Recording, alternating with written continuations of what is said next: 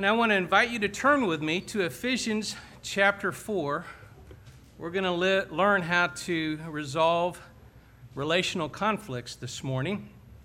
Ephesians chapter 4, we're going to read verses 25 through 27 and verses 31 and 32. Therefore, putting away lying, let each one of you speak truth with his neighbor, for we are members of one another. Be angry and do not sin. Do not let the sun go down on your wrath, nor give place to the devil. 31. Let all bitterness, wrath, anger, clamor, and evil speaking be put away from you with all malice. And be kind to one another, tender-hearted, forgiving one another, even as God in Christ forgave you.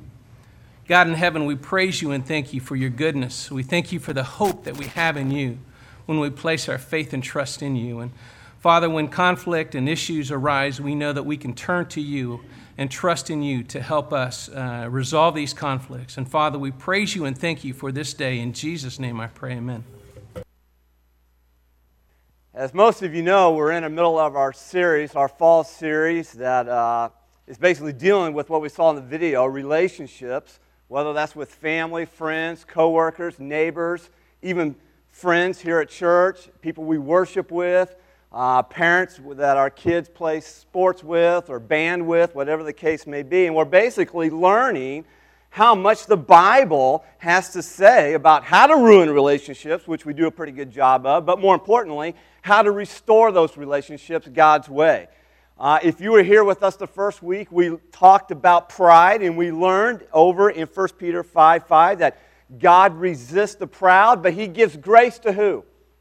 The humble. And then last week we talked about our anger, and we learned in James 1:20 that the anger of man does not produce the righteousness of God. So we can basically summarize the first 2 weeks this way. If you want to ruin relationships, just be full of yourself and use anger to get what you want. There it is, right there. Today we want to talk about conflict, which generally involves two basic ingredients: people and problem. You put people and problem together, and you inevitably are going to have conflicts. And since all of us have relationships and all of us have problems in our lives, we're bound to have conflict. And it can be as simple as a personality conflict with somebody you work with, somebody you even may live with, two brothers. I'm not talking about my family, of course. Conflict, personality issues, or they just may even be bent on evil towards you. And how we handle those conflicts that arise within our relationships is one of the most important ways to live as Christ followers. So, if you're taking notes, you want to follow along, here's the first blank you can fill in if you want coming up on the screen. How to ruin relationships and restore them God's way. Pretty easy to ruin relationships. All you got to do is just continue to live with unresolved conflicts in those relationships, and you'll ruin them sooner or later. But if you want to restore them, then resolve conflict God's way. We live in a culture that is characterized by conflict. And in the midst of this culture of sharp words, of heated arguments, long-term silent treatments, and physical alterations, Jesus comes to us in one of the greatest sermons ever, Sermon on the Mount, in Matthew chapter 5, verse 9. He says, hey, blessed are the peacemakers, for they shall be called the sons of God. Now the contrast here is huge. In the midst of this raging sea, Jesus calls for an island of peace, if you will, a place where love bears all things, believes all things, hopes all things, endures all things, a place, in other words, where love never ends, according to what Paul writes in 1 Corinthians 13. You see, as Christ's followers, we're called to be counter-cultural when it comes to dealing with conflict. We are to be characterized by Christ, not by our culture. Ken Sande in his book, The Peacemaker, describes the contrast this way. He says, peacemakers are people who breathe grace. They draw continually on the goodness and power of Jesus Christ. And then they bring His love, mercy, forgiveness, strength, and wisdom to the conflicts of daily life. God delights to breathe His grace through peacemakers and use them to dissipate anger, improve understanding, promote justice, and encourage repentance and reconciliation. Now, does that characterize you? Does that characterize me? Does that characterize our relationships? Or perhaps is there a relationship that you wish sounded more like that? I mean, just imagine with me what it would be like to be the kind of person who works through conflicts God's way instead of the culture's way. Imagine what it would be like to have relationships that are characterized by less conflicts and more peace. Listen, that's God's desire for those of us here who know Christ as our Savior and Lord. He wants us to show the world the power and the practical difference that the gospel makes in our lives and the difference the gospel makes in our relationships. With this in mind, I want us now to kind of focus on what Paul says, what Bill read for us about resolving conflicts God's way here in Ephesians chapter 4. Ephesians chapter 4 is all about the way Jesus makes people new in a very practical manner. The Apostle Paul here, he calls believers to live out this new reality in verses 1 through 3 when he says, I therefore, a prisoner of the Lord, I urge you to walk worthy or walk in a manner worthy of the calling to which you've been called. Listen, with all humility and gentleness, with patience, bearing with one another in love, eager to maintain the unity of the Spirit in the bond of peace. And then Paul calls believers to put off what he calls our old self, our old nature, the old man, if you will, and to put on the new self, the new man, what we are in Christ now.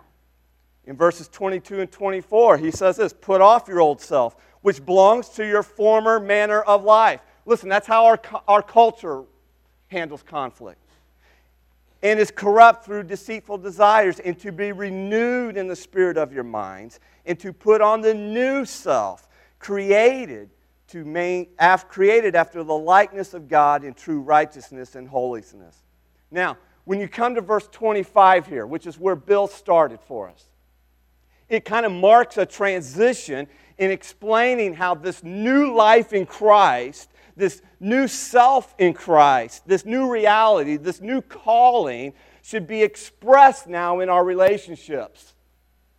And there are basically 3 commitments that I want to highlight for us when it comes to resolving conflicts God's way in the rest of the chapter here of chapter 4 of Ephesians. So 3 commitments to resolving. The first one is this. I must be honest with the person I'm in conflict with. I must be honest. Look at what Paul writes again in verse 25. I want to read it to you out of the English Standard Version. He says, therefore, having put away falsehood, let each one of you speak the truth with his neighbor. For we are members of one another. In other words, we're all part of the family of God. Not only that, but we're part of a local family here at church. Now that's interesting that Paul first identifies honesty as a key factor to God-honoring relationships, and especially when it comes to resolving conflict. Now the command here that Paul gives us is pretty simple. 1, since you put away lying or falsehood. 2, speak the truth with each other. Why? Because we belong to each other in Christ. So it's pretty simple. In other words, Christ-centered relationships do not thrive in the absence of a basic commitment to truth-telling. Truth-telling is a key building block for God-honoring relationships. And the absence of truth creates greater conflict. I love what Dr. Martin Lloyd-Jones writes in his commentary, Darkness and Light. Listen to what he says. What makes fellowship possible is trust, mutual trust. mutual reliance, a feeling that you can trust one another, and therefore you can speak freely and openly one to another. But the moment the element of lying comes in, fellowship is destroyed. You are no longer free. You don't know how much you can believe or what you can believe. You do not know how much you can trust the other person. And so dealing with conflict God's way requires a simple, basic commitment to the truth. We must be willing to be honest about the problem we're dealing with. We must have a commitment to share with the person what has hurt us.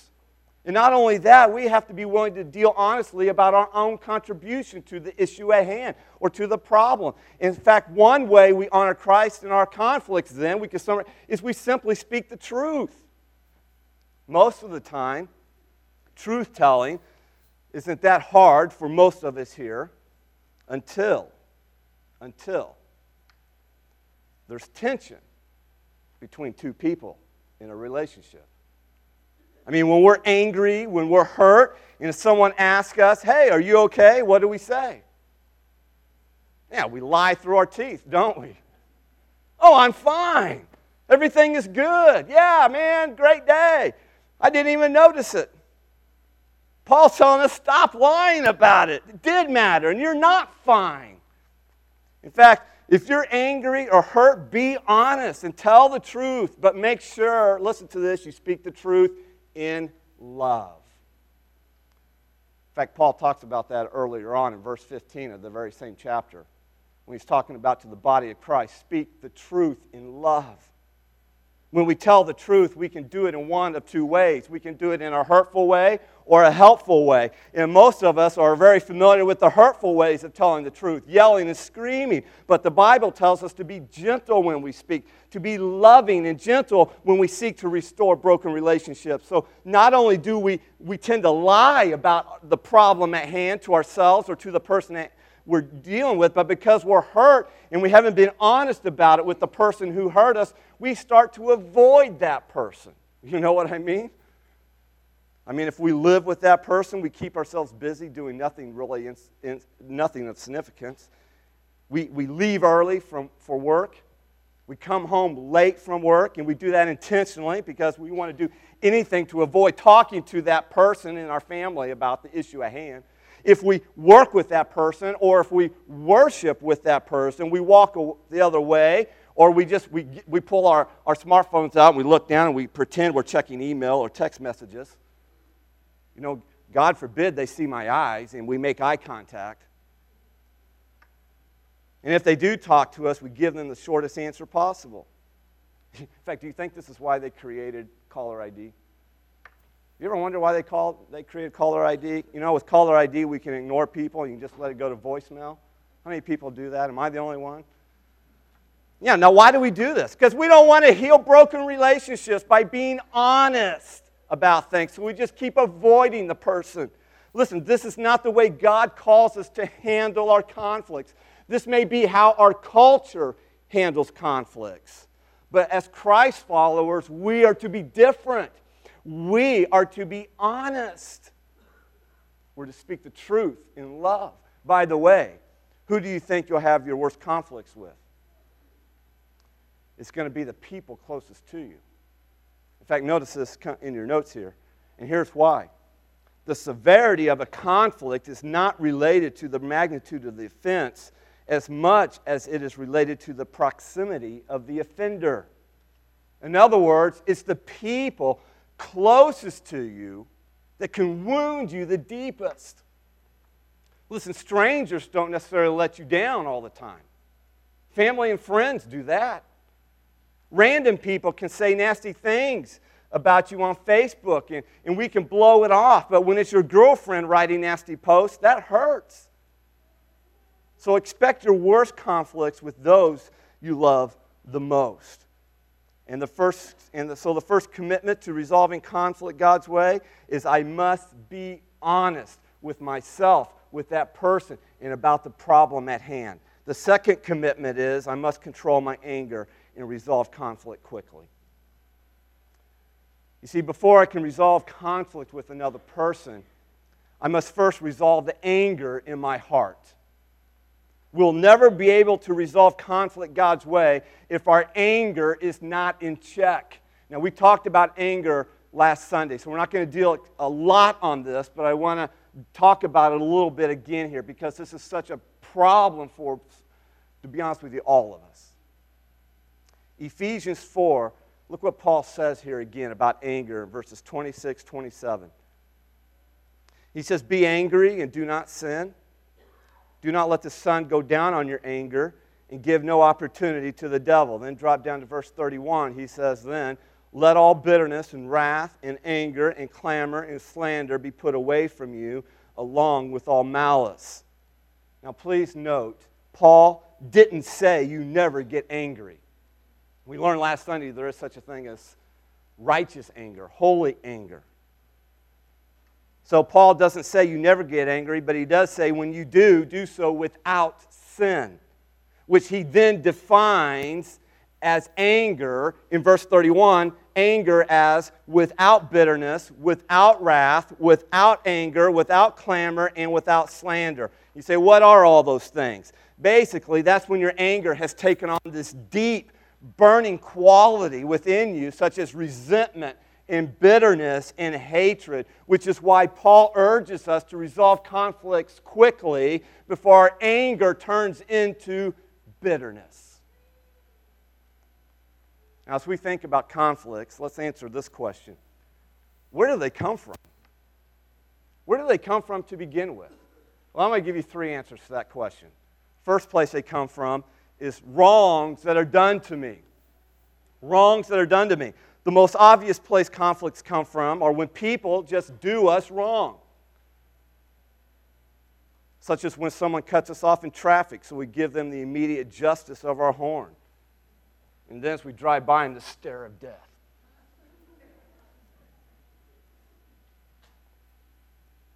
Or much more serious wrong is done to us that causes deep wounds, deep hurts, and pain. So the first place conflicts come from are the wrongs done to us. But there's a second place. Conflicts also come from perceived wrongs done to me. A surprising amount of the time, the wrongs we think people do to us are simply perceived. Or if they are legitimate, they were not intentional. The real problem is we think people are against us. For example, I send a text message that shares my heart, and the person I send it to never bothers to respond. I get all bent out of shape about it. I get angry, and I assume they are thinking the worst about me because I haven't responded. When in reality, they just may be busy, or perhaps they read the text in the car, and you know, you're not going to text and drive, so they're not going to respond immediately when they read the text in the car, or maybe they just simply forgot when they got out of the car. There could be a variety of reasons. But we think they're against us. We think there's something wrong. And so we have this perception of this, a perceived wrong. But the third place conflicts come from is the one I really want to deal with, because this gets to the heart of the matter, the heart of the issue. And that is conflicts come from desires in my heart that are hindered or unmet. James asks a question in James chapter 4, verse 1. What causes fights and quarrels among us? Now, if I asked you to turn to your spouse right now and identify the source of your conflict, that'd be rather dangerous. Most of us would have one answer: you. Most of the conflict and strife in my life is there because of you. But James is urging us here to think much deeper than that, to think beyond that person. Look what he writes now in continuing verses 1 and 2. He says, what causes fights and quarrels among you? Hey, don't they come from your desires? Your desires, my desires, that battle within you. You desire, but you do not have, so you kill. You covet, but you cannot get what you want, so you quarrel and you fight. You do not have because you do not ask. Now, according to James, the reason we have conflict is this: I'm not getting what I want. Plain and simple. We have conflict in our world, in our work environments, in our home environments, in our church environments, within relationships, simply because we're sinful, selfish people who cannot let go of a desire that I want and I'm not getting it. It's going unmet or it's hindered. David Powlison writes in an article, Getting to the Heart of Conflict, listen to what he says. James does not say you are fighting because the other person is a blockhead, because your hormones are raging, because a demon of anger took up residence, because humans have an aggression gene haywired in them, because your father used to react in the same way, because core needs are not being met, because you woke up on the wrong side of the bed and had a bad day at work. Instead, James says, you fight because of your desires that battle within you. You want something, but you don't get it. The biblical analysis is straightforward and cuts to the core. You fight for one reason, because you don't get what you want. Oh, man. He just cut my legs out from under me. And if someone hinders you from what you want, and if you're like me, most of us here, our anger begins to burn at them. And we begin to resent them. And James says you may even want to kill them. And this is what Paul calls bitterness and malice. By the way, James is writing to church people here. Isn't that interesting? Not a prison. And so murder is not just literal here, but also metaphorical. And the problem, James says, is found in how controlling your desires are on you. Your desires have become so important to you, and so you hate anyone who keeps you from your desires being met. Nothing in you is supposed to be so important to you that it produces bitterness, malice, or hatred when you're missing out on it. And when those things are in your heart, listen to me, I would suggest that they are pointing to the fact that something has become an idol in our heart. So they then could kind of function almost like alarms within our lives. Ask yourself, what is it that I want bad enough that I'm willing to yell and scream, tune people out, abuse, and neglect to get it? That person, you know what, they may even be at fault. They may have wronged you, but the bitterness points more toward a deeper problem in us. You say, well, what should I do with these desires? Do what James says to do with them. Pray about them. He says, you have not because you ask not. In other words, trust God with your desires and leave them with Him. Now, all of this brings us back to what Paul said in Ephesians chapter 4, 26 and 27, where he says, do not let the sun go down on your anger and give no opportunity to the devil. So question, why then should I resolve conflicts quickly? Here's the reason. Because Satan seeks a place in your heart called grudge. That's why. And if Satan finds this place called grudge, let me tell you, he will enter and he will ruin your life with all manner of bitterness. So when do you know that your anger is turning into a grudge for bitterness to dwell? Well, one of the first signs is when you start replaying in your mind the wrongs done to you over and over and over again. You're driving to work and all you can think about is the hurt that person caused you, the wrong they did, and you play it over and over. You go to bed at night and you can't sleep for the first 30 minutes because you're replaying that wrong done to you over and over again. When you're constantly reliving how you were hurt, listen, you are becoming a bitter person. And if you remember all the exact details of the wrong done to you because you're reliving it over and over again, you're becoming a bitter person. Listen, harboring bitterness is like trying to hurt the other person by drinking a cup of poison yourself. It doesn't work. So no wonder Paul now says to us, hey, do not let the sun go down on your anger. And give no opportunity to the devil. That basically means this: don't sit on your anger. Don't sit on it and allow Satan to turn it into bitterness. Instead, we seek to resolve our anger. We seek to resolve the conflict quickly. We talk about it. We work it out, not months later, but as soon as possible. You say, yeah, but what about don't let the sun go down on your anger? Does that mean we have to deal with our anger before we go to bed? Well, it can't literally mean before the sun goes down because, well, that would mean some people in Sweden could hold on to the grudge for 3 months in the summer, but in the winter they'd only have about 2 hours. Listen, it means we must deal with our anger, must resolve conflict quickly, as soon as possible, as quickly as possible. That's the idea. Why? Before Satan finds a place called grudge in our hearts. That's why. I love the quote that someone said here. I don't know who said it. He said, let the day of your anger be the day of your reconciliation.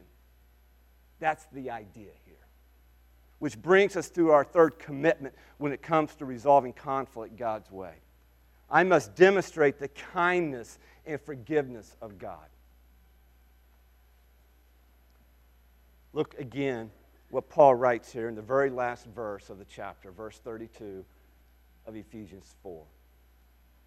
This is the key verse.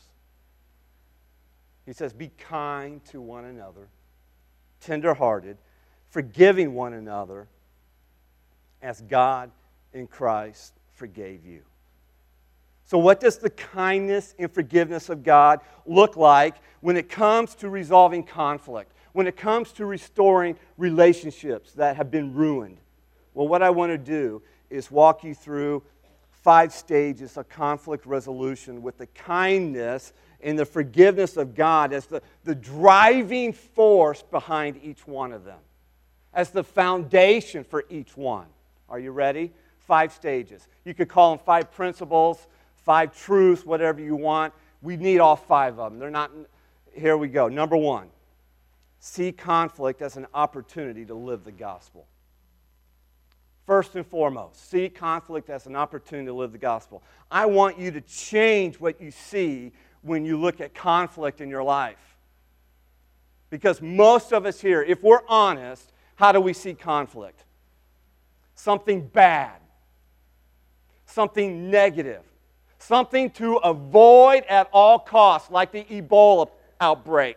Man, get me out of there. I don't want to be even near that place. And so we see it like a plague. Whoa. But I want you to see conflict as an opportunity to live out the gospel, the same gospel that saved you and changed you and redeemed you to live like Christ. And nothing, folks, is more powerful in showing others that Christ, hey, He makes a radical difference in my life and in my relationships than how we handle conflict. Nothing speaks volumes louder than that. So rather than letting conflict turn you into an angry and bitter person, let conflict be a chance to live the gospel and to treat people the way Christ treats you. And how does Christ treat us? Man, Christ is incredibly kind and tender-hearted toward us.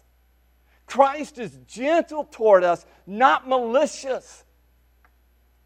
Even when we were God's enemies, before we came to know Christ as our Lord and Savior, and we were separated from God, and we were His enemies, even then God did not get bitter toward us. He treated us with kindness and love, so much so that He sent His Son to die on the cross to pay the penalty for my sins so that we could have the forgiveness of that sin. And now we are to treat the people we are in conflict with the same way that God treats us. We are to be kind, compassionate, and forgiving. And in doing so, get this, in doing so, the gospel is seen and tasted by others through the way that we treat them in conflict. Isn't that beautiful? Man, that's beautiful. That's what we're called to as Christ followers. So see conflict as an opportunity to live out the gospel that has radically changed your life. See it as that opportunity. Number 2, overlook whatever offenses you can. In many situations, the best way to resolve a conflict is simply to overlook the personal offenses of others. Listen, dealing with every conflict, every offense is not practical or even necessary. You don't have to comment on every little infraction. Instead, the Bible calls us to deal with minor offenses. I'm not talking about major hurts here, major wounds, and major stuff that has brought big-time separation to a relationship. It's not what we're talking about here. We're talking about that the Bible calls us to deal with minor infractions, minor offenses. How? By overlooking them in love. Listen to what Proverbs 19:11 says.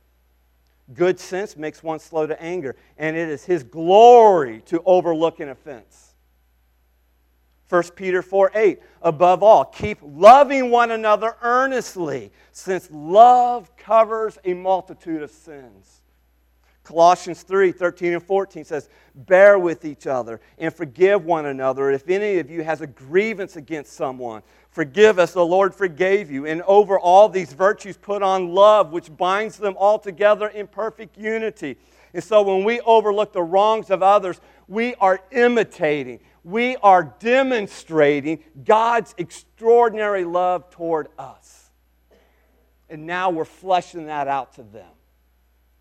Psalms 103, 8 through 10 says, the Lord is compassionate and He is gracious, slow to anger, abounding in love. He will not always accuse, nor will He harbor His anger forever. He does not treat us as our sins deserve, or repay us according to our iniquities. And so since God does not deal harshly with us when we sin, we should be willing to treat others in a similar fashion. Overlooking an offense is basically this. It's an active process which is inspired by God's mercy through the gospel. We've experienced the mercy of God in the gospel, His grace, and now it inspires us to overlook an offense in love. Overlooking an offense means to deliberately decide not to talk about it, not to dwell on it, or let it grow into bitterness in your heart. Now, this does not mean that we must overlook all sins. There are times you need to speak up. There are times you need to confront. And there are times you need to just let it go. Number 3, the third stage. Seek their sanctification, not your vindication. I don't know about you, but when I'm wronged, there is just something that burns within my bowels. This craving for justice.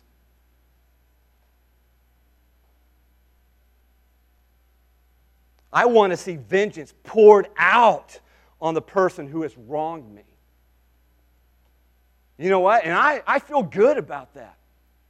I even feel almost godlike when I'm repaying that vengeance and that justice.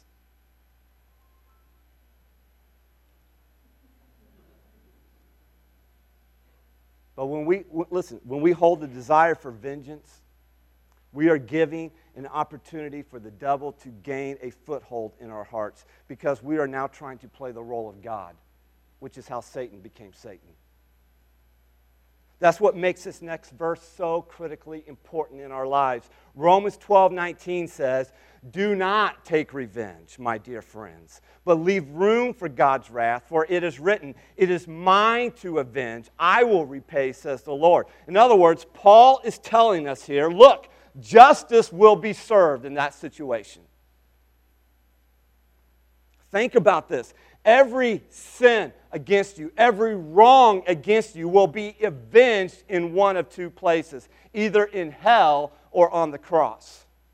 So therefore, I can leave it with God. Vengeance is His. And so I can put away all the wrath and anger that is pent up within me, which now frees me to seek their sanctification, not my vindication. In other words, to seek their good, what is best for them, to seek them on the journey and push them forward to becoming more like Christ. So seek their sanctification, not your vindication, stage 3. Stage 4, initiate reconciliation through forgiveness. Initiate reconciliation. We have an obligation, the Bible says, to initiate reconciliation in a ruined relationship. Jesus tells us in Matthew 5:23 and 24, therefore, if you are offering your gift at the altar, in other words, if you're here at a worship service, like this one, and there you remember that your brother or sister has something against you, leave your gift there in front of the altar. First go and be reconciled to them, then come and offer your gift. In other words, Jesus is saying, you take the initiative. Don't wait for them to make the first move. And it doesn't matter if you're the offended or the offender. It's always my move. Reconciliation only takes place, though, by way of forgiveness. Listen, there is no other way to reconcile a relationship than through forgiveness. It is the only way. True forgiveness is truly a radical miracle through Jesus Christ. But there are no enduring relationships without it. And while reconciliation takes two people, it takes the person who sinned, has to repent, and you have to be willing to forgive. So reconciliation takes two people. But listen, forgiveness only takes one person. In other words, you don't have to wait on the person to repent before you demonstrate the forgiveness of God in your heart, in your attitude. Having an attitude of forgiveness is unconditional. And by God's grace, you seek to demonstrate a loving and merciful attitude toward the person who has offended you. Because remember, what's the alternative to forgiveness? It's bitterness. And when you forgive, bitterness is gradually eliminated and it's replaced with the kindness of God. Think of it this way. Bitterness is the fallout of an unforgiving heart. But kindness is the fruit of a forgiving heart. And so when you try to squeeze kindness from an unforgiving heart, you know what you get? It drips bitterness, and that's it. In fact, when you can't freely show kindness, you know unforgiveness is there lurking somewhere in the shadows of your heart. Know this, the fruit of your actions always tells the condition of your heart. So initiate reconciliation through forgiveness. Stage 5, the last one. Don't give up. Don't give up. Give God's grace a chance to triumph. Amen? Isn't that wonderful? Listen, before you give up on a relationship, before you give up on that person who wronged you, give the power of God's grace a chance to triumph. Listen, you got to believe in the power of God's grace. Because if God's grace is powerful enough to triumph in your relationship with Him, then it's certainly powerful enough to triumph in your relationship with others. So don't give up because of so-called irreconcilable differences.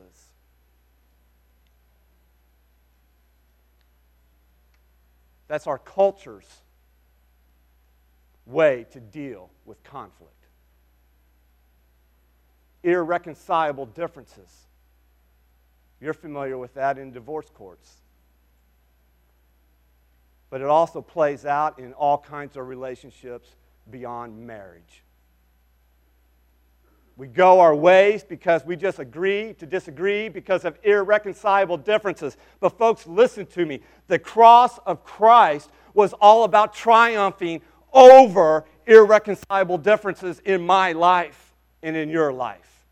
And I'm so thankful for that. That's the power of the cross. And that's why I want to end by urging us to remember the cross of Jesus Christ. Listen, the only way to do all of this that we've talked about is for the cross of Christ to grow large in our lives. The reason some people can't forgive is the cross is so small in their lives. It seems trivial. It's not vital to them. And this is why some of you act like someone's wrong against you has just ruined your life. Really? Remember, you've been reconciled to God as a Christ follower. You've been given the eternity of glorious promises of God. And when you refuse to forgive your spouse or your friend of their sins, you are in effect saying that their sin against you is worse than your sin against God. Really? So for many of us here this morning, the one thing that we need most is for the cross of Jesus Christ to become bigger in our lives and for it to impact our relationships with people. Let me tell you, there are few things more painful than relationships that are characterized by a lack of honesty, long-term bitterness, and years of unresolved conflict. But let me also tell you, there is nothing sweeter than resolving conflict God's way, and that's only possible as we live the gospel by demonstrating the kindness and forgiveness of God in our relationships. Will you bow your heads with me? And let's pray. And let's ask God to move us to action. Let's ask God to convict us in our hearts and to show us in our hearts where we may perhaps have a grudge or bitterness or anger lurking, or a relationship that needs reconciliation or conflict that needs resolving. And let's move through prayer to God, to His throne of grace, where He offers us His grace and His help, and beg Him to help us, to convict us, and even confess our sins. As the praise team sings, you respond as the Holy Spirit leads you to.